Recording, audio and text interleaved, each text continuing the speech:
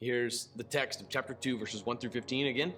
First of all, then, I urge that petitions, prayers, intercessions, and thanksgivings be made for everyone, for kings and all those who are in authority, so that we may lead a tranquil and quiet life in all godliness and dignity.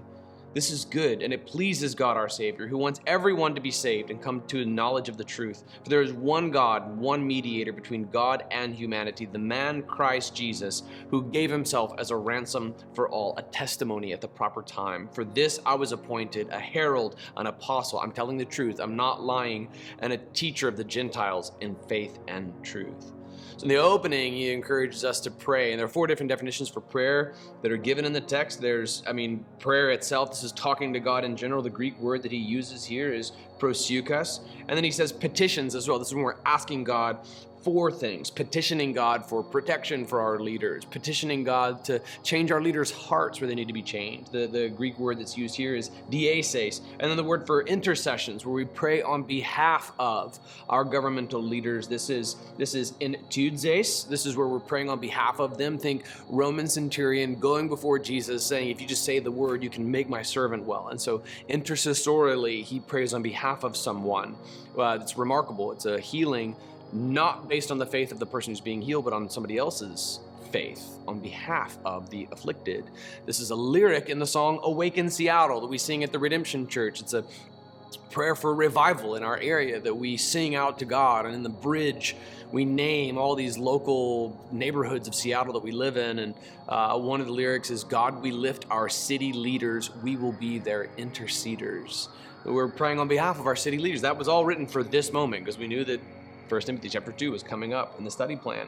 So there's prayers, there's petitions, there's intercessions, and then thanksgiving, Eucharistos. This is just thanking God. These are the 4 kinds of prayer that we're to lift up on behalf of those who are in charge of in charge of the state, because it pleases God when we lead tranquil lives and we're led and governed well. And this is all because God wants everyone to be saved. We see this in verse 4. This is God's expressed will. It's also God's expressed will that we would not commit murder. See the 10 Commandments, do not murder. We know that's God's will expressed. And yet he leaves us with the faculties to commit murder. He doesn't bind our hands in such a way that they may not murder. But we know that it's God's will that murder not take place. It's God's expressed will through a commandment. Every one of the commandments is an example of God's expressed will.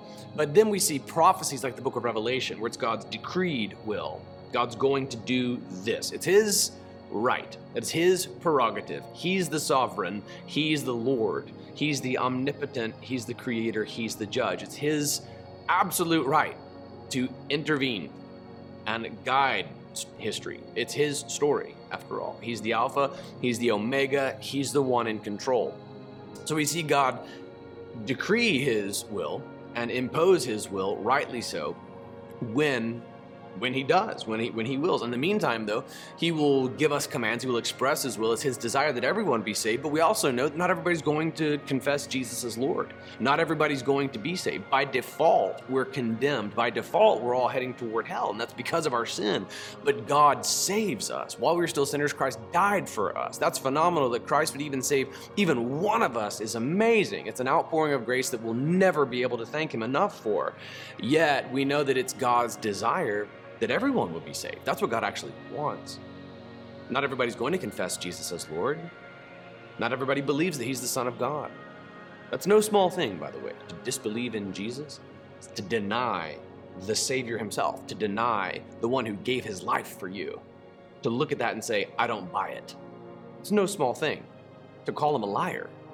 No, you're not really Lord. You're not really the Son of God. You're not really the way, the truth, and the life. You didn't really resurrect from the dead. It's no small thing. Not everybody's going to believe Jesus. Narrow is the gate. Narrow is the path. Few find it. So here's God's heart, so that everybody would be saved. This is a phenomenal way to answer the question. We saw this earlier in our text as well. How could a good God send people to hell? It's remarkably still a common question that gets asked. You know, anybody who's familiar with the Bible automatically knows, like, God doesn't send anybody to hell. That's where we're going. God saves those who confess Jesus as Lord. But still, it gets tossed around a lot. So this is a really great way to answer that question. The way you can remember it is by 1 Timothy chapter 2, verses 3 and 4. 1, 2, 3, 4. Okay, 1 Timothy chapter 2, verses 3 and 4. It pleases God our Savior when we all are governed well, lead tranquil lives. And this gives an attribute of God in verse 4, who wants everyone to be saved and come to the knowledge of the truth. That's what that's the predicate upon which verses 8 through 15 come, where he asks that men everywhere pray and just lift up holy hands. Also, women are to dress themselves in modest clothing with decency and good sense, not with elaborate hairstyles, gold, pearls, or expensive apparel, but with good works. Contextually, we also know that some of the women in this context were actually stacking gold on their heads. We saw Peter call this out as well. It was a fashion statement, but it was also just kind of showing off how wealthy you were. There was one wife of a Caesar who was known to wear like $1 million worth of pearls and gold. Pearls are actually worth more money than gold in this context. But to show off your pearls, to show off all of your gold, and to stack it up on your head was to basically just walk around with money in your hands. And that was Paul's point is like, that's not what makes you beautiful.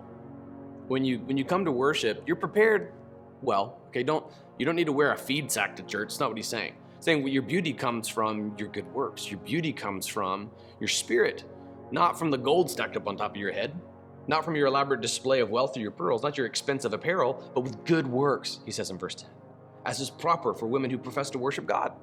That's what makes you beautiful, not your expensive clothes. I'll be honest, ladies, we men don't know really good fashion from bad fashion. We can't tell if you bought it at Marshall's for $15 or from the designer for $1,000. We don't really know the difference. At least maybe I speak for myself. I don't know. So it may be wasted money anyway. All right, go help out a homeless person instead. Just go to TJ Maxx.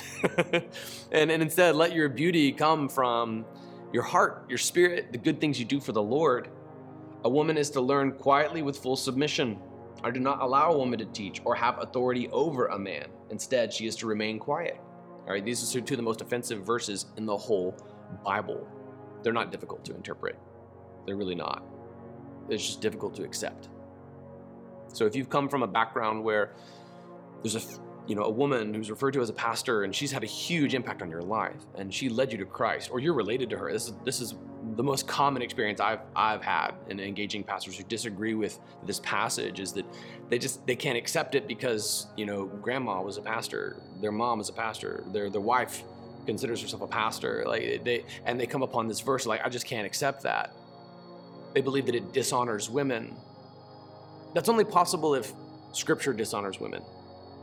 So this is a really difficult moment. I understand what it's like to disagree with your family, disagree with your wife, disagree with your mom, to be able to correct the teaching that's all over your family line and your legacy and what everybody in your clan kind of believes. It's hard to defy them. I've done that before. It's hard to do, but it's a matter of submission to the Scripture of God. You either believe it's the Word of God or you don't. It's really not hard to accept. Don't treat this like Tom Sawyer and Huckleberry Finn. This is the Word of God. Don't try to use the context of Ephesus to make this say the opposite of what it says. Don't echo the serpent with a literally satanic hermeneutic and ask, did God really say this? Because God really said it. And it wasn't just for Ephesus. It was true of Corinth, Pontus, Galatia, Cappadocia, Bithynia, Asia, every church in the ancient world.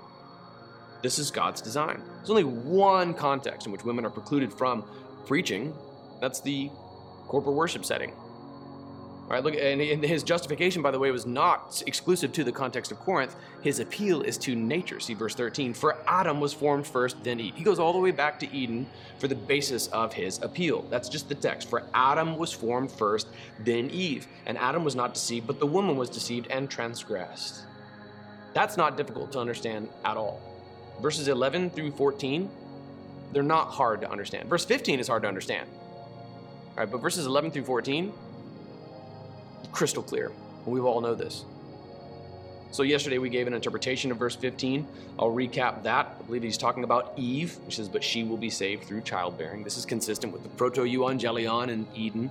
This prophecy about how Christ would be born through the woman. There's enmity placed between the serpent and woman. And it's true. This prophecy comes to realization. It's true. She is saved through Jesus, the man born of woman. It's amazing. If they continue in faith, love, and holiness with good sense. These are attributes of a godly woman in Ephesus, repentant from her former lifestyle, perhaps serving at the prostitution establishments and the pagan temples and the worship of Artemis that were ubiquitous throughout the city of Ephesus. So that's just a recap on chapter 2. I wanted to put everything in a larger context. We're also going to recap this again for those who haven't tuned into these devotions when we preach on chapter 3 this weekend. That's the recap. That's it, man. Would you take a moment in light of this text to lift up holy hands and to pray intercessorily for your government leaders, to pray in general, just talk to God about the state of things? Would you thank God for the good things that have come about for your community leaders, and would you likewise also in speaking with God? Sorry, I forgot the fourth type. But just petition, just ask God for a change of heart where necessary. Ask God for provision. Ask God for protection, especially now as we look at threats being made, for example, against the lives of Supreme Court justices. Would you pray for protection? Because I don't want anybody assassinated, not even the ones that I disagree with. All right, good grief. No, pray for protection for Justice Kavanaugh and Gorsuch. Pray for Justice Roberts. Pray for all of them. Actually, that's scary stuff. So apply this text. Lift up holy hands. Pray for government leaders. Ladies, I'll see you at church.